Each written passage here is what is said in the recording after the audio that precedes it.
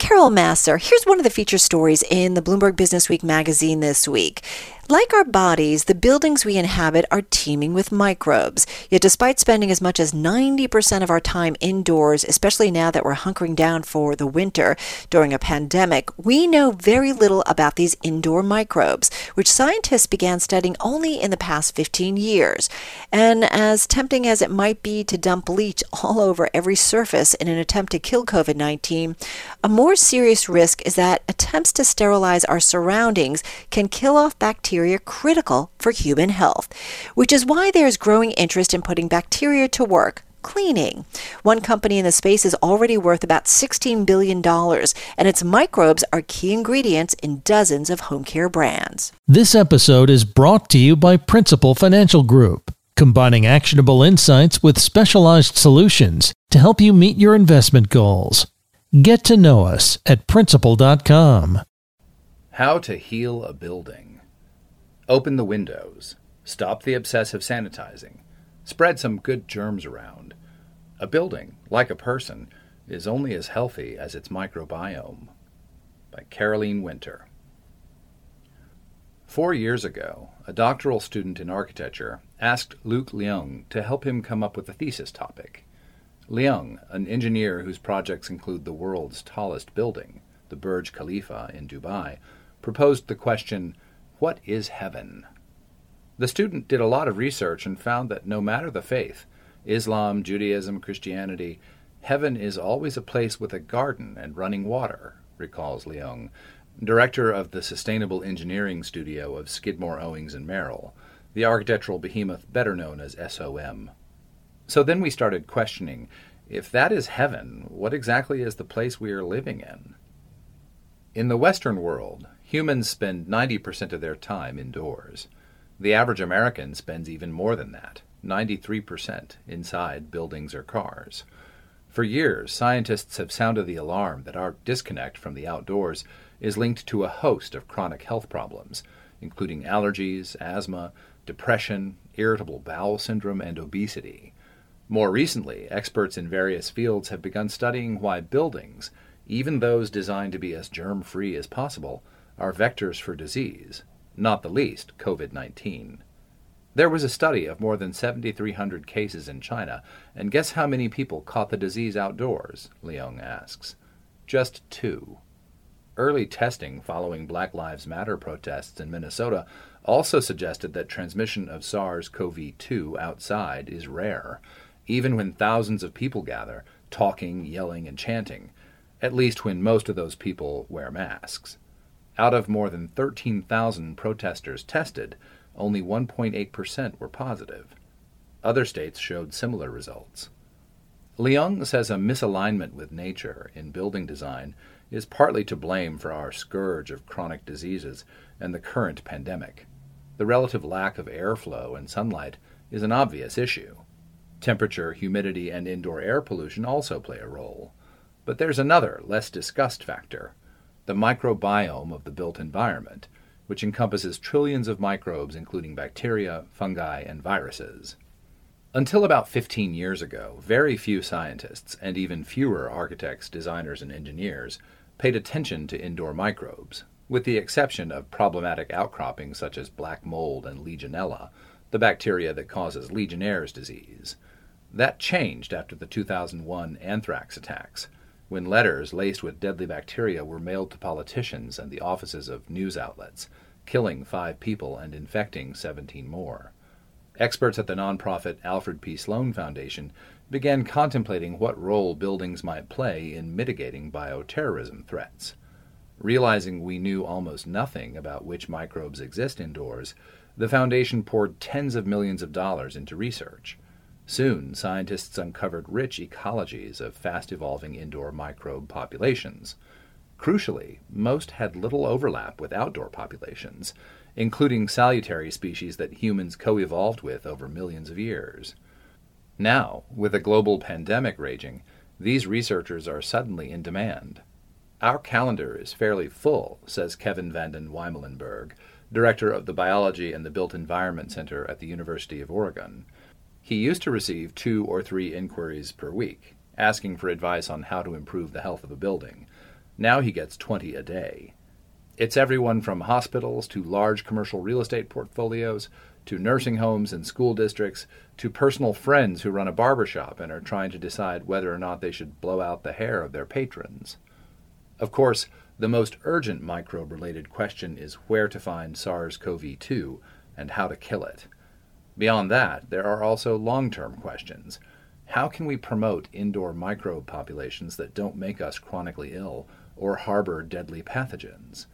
Can we actually cultivate beneficial microbes in our buildings the way a farmer cultivates a field? Experts, including van den Wijmelenberg, are confident all this is possible. I really believe our building operators of the future and our designers will be thinking about how to shape the microbiome, he says. The term microbiome is most often used to refer to the population of microbes that inhabit our body, many of which help produce vitamins, hormones, and other chemicals vital to our immune system, metabolism, mood, and much more.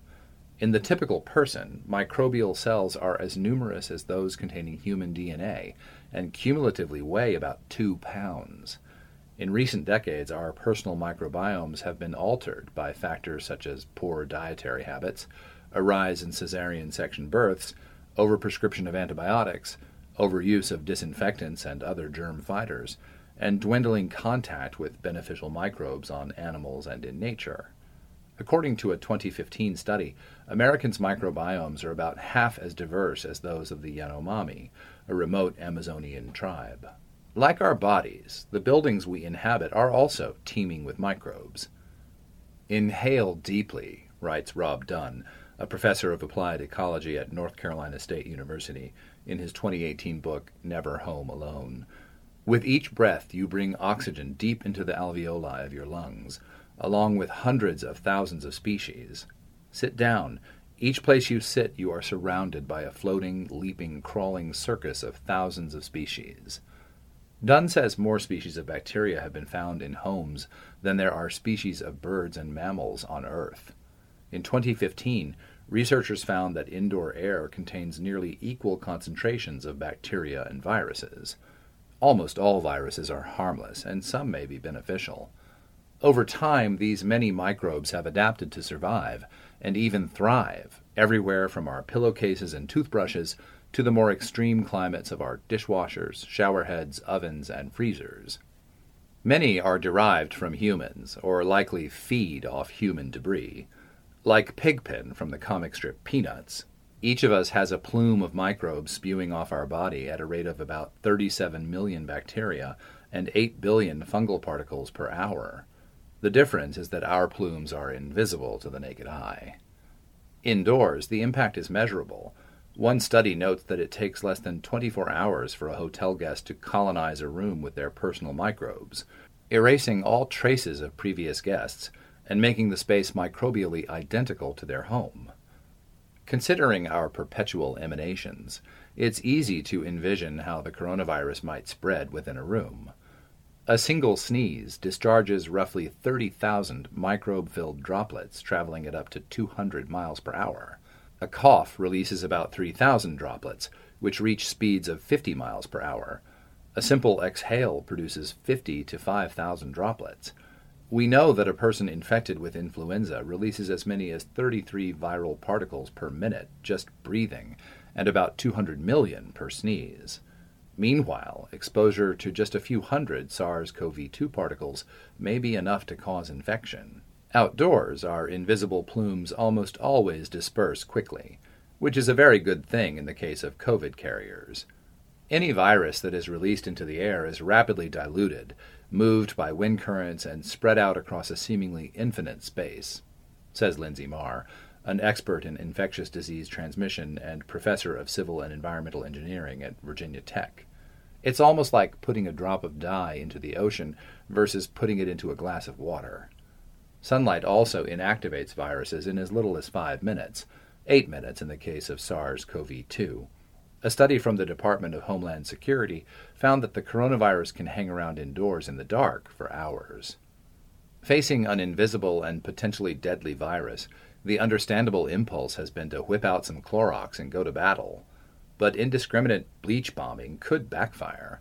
For one thing, misdirected efforts may be a colossal waste of time and money.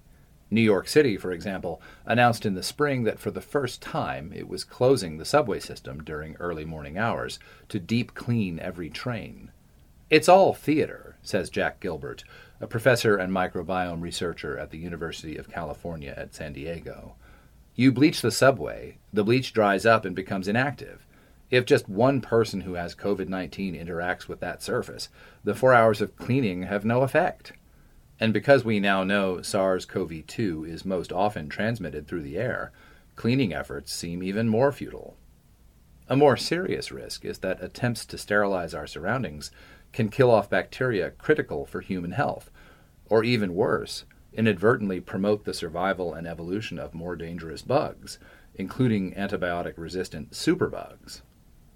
We should be worried, says Rob Knight, founding director of the Center for Microbiome Innovation and a professor of pediatrics at UCSD. If we're overzealously stripping off all the bacteria that would naturally be there, then we may be creating homes for bacteria and maybe even viruses that are harder to remove. No amount of chemicals will get rid of everything, and what's left behind is often undesirable. Microbiologists have swabbed the International Space Station to find out what happens inside an enclosed, supposedly sterile chamber in which every bit of food and equipment has been disinfected within a specially designed NASA facility. As it turned out, microbes were everywhere, almost all of them human-derived. Among the most common were bacteria associated with feces, stinky feet, and armpits, which is perhaps why the ISS has been described as smelling like a mix of plastics, garbage, and body odor. Here on Earth, proper hygiene is effective in minimizing exposure to pathogens such as those that cause food poisoning and strep throat, but we tend to go nuclear, using harsh chemicals when soap and water could do the job. For years, antimicrobials have been added to everything: wall paint, kitchen sponges, underwear, lip gloss. Now we've become more extreme. In hopes of zapping SARS-CoV-2 straight out of the air, some building managers are installing so-called bipolar ionization units, even though they may not work against COVID and sometimes generate harmful gases such as the lung irritant ozone. As for the antimicrobial cleaning agents and surface coatings being liberally applied throughout offices and other public spaces, we may be introducing large quantities of poorly understood, potentially poisonous chemicals into our everyday life, as well as speeding the evolution of disaster superbugs. The more we use the same antimicrobials in different contexts, the more opportunity these microbes have to develop resistance, says Erica Hartman, an engineering professor at Northwestern University who focuses on indoor microbiology and chemistry. If they're developing resistance to the antimicrobial itself, that's not great, because then we've lost an important product in our cleaning arsenal. But if they also develop resistance to clinically relevant antibiotics, of which we have precious few, that's an even bigger concern, and there's evidence that both of those things happen. Wiping out good bacteria along with the bad has also been linked to chronic health problems. One often cited series of studies, begun in 1998, examined the relationship between cleanliness and disease in the Finnish-Russian border region of Karelia, where people share similar genetics. On the wealthier, cleaner Finnish side, people were as many as 13 times more likely to suffer from inflammatory disorders as on the Russian side, where the majority live in rural homes, keep animals, and cultivate their own gardens. Our pandemic-era anti-germ crusade may not have a big impact on the already formed microbiomes of adults, but infants and young children, who need exposure to a wide variety of microbes to train their developing immune systems, could be more adversely affected. It's just speculation, but we could see a blip where this generation of kids has more immune-related conditions, Knight says, especially in places where people have had to stay quarantined indoors, where kids didn't get to go outside as much. Leung of SOM began thinking about the microbiology of buildings years before the pandemic. It's not something he tends to mention to prospective clients. If you tell a client, "Let's talk about microbes," they'll say, "Get out of here. Next," he says. We have to address it carefully. Beyond using organic materials and maximizing access to natural light and outdoor spaces, Leung says lots can be done to make buildings healthier at the microbial level. For safer air, he extols the use of filters designed to eliminate SARS-CoV-2 and other pathogens and contaminants, but he cautions against bipolar ionization technology and says air shouldn't be sterilized over long durations. Whenever possible, Leung suggests deploying ventilation systems that pump offices full of microbially diverse outdoor air. Among his current projects is the 31-story WeBank Tower in Shenzhen, which upon completion in 2022 will draw air through trees planted on balconies before it's funneled inside. Sometimes we also open up buildings at night, Leung says, noting that the outdoor air is first measured for pollutants. During the day, people want air conditioning, but when they're gone, you can recharge the building with microbes from outside. Proper ventilation is particularly important in energy-efficient buildings, which, like spaceships, are designed to be sealed off from the outside world. In addition to delivering fresh oxygen and eliminating the brain-numbing buildup of carbon dioxide, good airflow and filtration reduce exposure to a long list of mostly unregulated and unmonitored chemicals found indoors. These include known carcinogens and endocrine disruptors, which reside in carpets, computers, free-floating dust, office chairs, paint, and more. Outdoor pollution also seeps inside buildings and gets trapped, especially during hours when ventilation systems are turned off. All this means indoor air is often far worse than outdoor air, with levels of some contaminants rising to 10 times higher or more. For businesses, better air quality alone translates to an estimated $6,500 to $7,500 of added annual productivity per employee, mainly a result of improved wakefulness and acuity, say Joseph Allen and John Macomber, Harvard professors who in April published the book Healthy Buildings. By contrast, they note, a study of more than 3,000 workers in 40 buildings found that 57% of all sick leave was attributable to bad air. Disturbingly, Allen and Macomber also write that up to 90% of American schools don't meet the minimum ventilation requirements, and that those standards are already far below optimal. In London, Los Angeles, Mumbai, and other polluted cities, outdoor air needs to be heavily filtered before being pumped indoors, and most beneficial outdoor microbes likely don't survive. But in cleaner and greener areas, simply opening windows has proved effective. After taking antibiotics, you're supposed to eat yogurt to replenish with probiotics, says Mark Fretz, a colleague of Vanden Weimelenberg at the University of Oregon, where he's a research assistant professor at the Institute for Health in the Built Environment. For your buildings, the yogurt is essentially opening your window.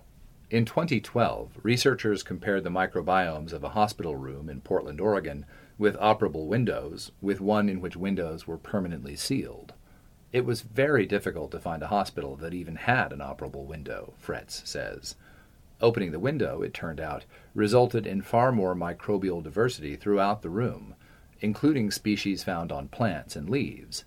Notably, there was also a significantly lower chance of encountering pathogens.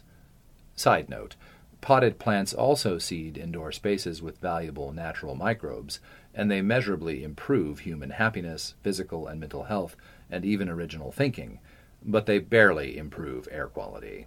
Another means of achieving healthier air is humidification, currently an extreme rarity in North America, as any office worker who's struggled through a dry and overheated winter season knows. Most of our commercial buildings in the U.S. are not humidified, Leung says, and that's why the pandemic could get even worse this winter. Not only does sufficient moisture in the air allow the human immune system to function at its best, but it also gloms onto viral particles, so they decay and drop to the floor more quickly. According to some calculations, viruses in dry air can survive 6 times as long as those in buildings with a relative humidity of about 40%. Of course, building interventions alone can't eliminate the risk of SARS-CoV-2 contagion, so it's best to keep social distancing and wearing masks.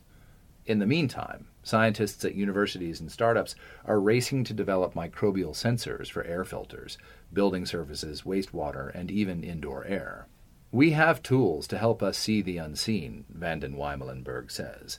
For now, those detection tools are in their infancy, relying on the arduous process of repeatedly collecting samples and transporting them to labs for testing. Gilbert has ambitious plans for microbial interventions in buildings. Trained as a microbial ecologist, and with experience working on soils, plants, and marine systems, he was initially skeptical when he learned the Sloan Foundation was promoting something called the microbiology of the built environment. "I thought it was a joke," Gilbert says. "I'll admit it, I thought there can't be much microbiology in the built environment, so why would anyone be interested?" Then, in the winter of 2012, he got a visit from Paula Olszewski, a program director for the Sloan Foundation. At that point, he was a professor at the University of Chicago, and when the meeting was over, a blizzard had descended on the city. "I offered to drive her back to her hotel because I had a car that could handle the snow," Gilbert recalls. "But it was snowing so heavily that the drive took 2.5 hours, and in that time she convinced me." Now at the forefront of microbiome research, human and environmental, Gilbert was even permitted to sample President Obama's microbiome in 2016. He's not allowed to disclose the results. When the pandemic hit, Gilbert quickly redirected much of his research funding toward studying SARS-CoV-2. He has one project together with Knight's lab to see how the virus travels through hospitals, where it most often takes up residence, and whether it piggybacks on nefarious bacteria, as the influenza virus often does. He also has a second, more counterintuitive study underway. In an undisclosed California hospital, Gilbert is investigating whether adding harmless bacillus bacteria into medical facilities reduces the prevalence of pathogens, including multi-drug resistant bacteria and viruses. "If you don't have anything on a freshly disinfected surface, and you cough your virus-laden bacteria onto the table, it will survive there," Gilbert says. "But if there's a high enough abundance of bacillus, then the bacillus will outcompete and exclude other pathogens that land on the surface." Similar studies have been done in the past, with encouraging findings, but Gilbert's is more rigorous. The idea of putting bacteria to work cleaning isn't as far-fetched as it might sound. In the 1940s, a Danish company called Novozymes started selling environmental microbes for decontaminating wastewater. In the 1980s and 90s, it also contracted with the U.S. government on a large-scale bioremediation project to help clean up the Exxon Valdez oil tanker spill. About the same time, Novozymes sent researchers looking for bugs that might help clean home septic tanks, restaurant grease traps, pet stains, and much more. Among their best finds were grease and odor-cutting bacteria discovered in the outdoor grill sites of Virginia parks and the kitchen of a Florida restaurant. Today, Novozymes is worth about $16 billion, and its microbes are key ingredients in dozens of home care brands. These include the likes of Aunt Fanny's Microcosmic Probiotic-Powered Multi-Surface Cleanser and Counterculture Probiotic Cleaning Tonic. "We clean the way nature has been cleaning for 4 billion years. With probiotics," reads Counterculture's website. The idea is to deploy an army of microbes that eat away at dirt, debris, and organic matter, also degrading the stuff left in cracks and crevices. Last year, even Reckitt Benckiser introduced a probiotic cleaner called VO, which the company says will help contribute to the balancing of the home microbiome. Going a step further, scientists are studying whether salubrious environmental microbes can be introduced into urban homes to reduce the prevalence of inflammatory diseases. In Finland, one group seeded the doormats of city dwellers with about 30 grams of forest soil so residents could drag outdoor microbes inside. The 6-month experiment showed the rugs did shift the indoor air to include more outdoor microbes. Next, the researchers want to run a large-scale study to see whether forest soil-impacted rugs can improve the immune systems of infants and young children. Another Finnish group is bypassing the rugs and simply smearing infants with a soil preparation to find out if there are health benefits. So far, no one knows exactly which outdoor microbes are beneficial or how much exposure is best. Still, a number of startups are marketing bacteria sprays for homes and businesses. Belgium-based Take Air advertises an air enricher that disperses soil and ocean-derived microbes through existing ventilation systems to create a 100% natural and protective biosphere for your building users. Clients include a Belgian chain of gyms and a housing project in Antwerp. Another frontrunner, Better Air in Israel, sells the world's first organic air and surface probiotic. a freestanding microbe mister that retails for $400. Refill cartridges are $99. It's only a matter of time before these technologies become better understood and more widespread. There's absolutely fascinating research to be done, Gilbert says.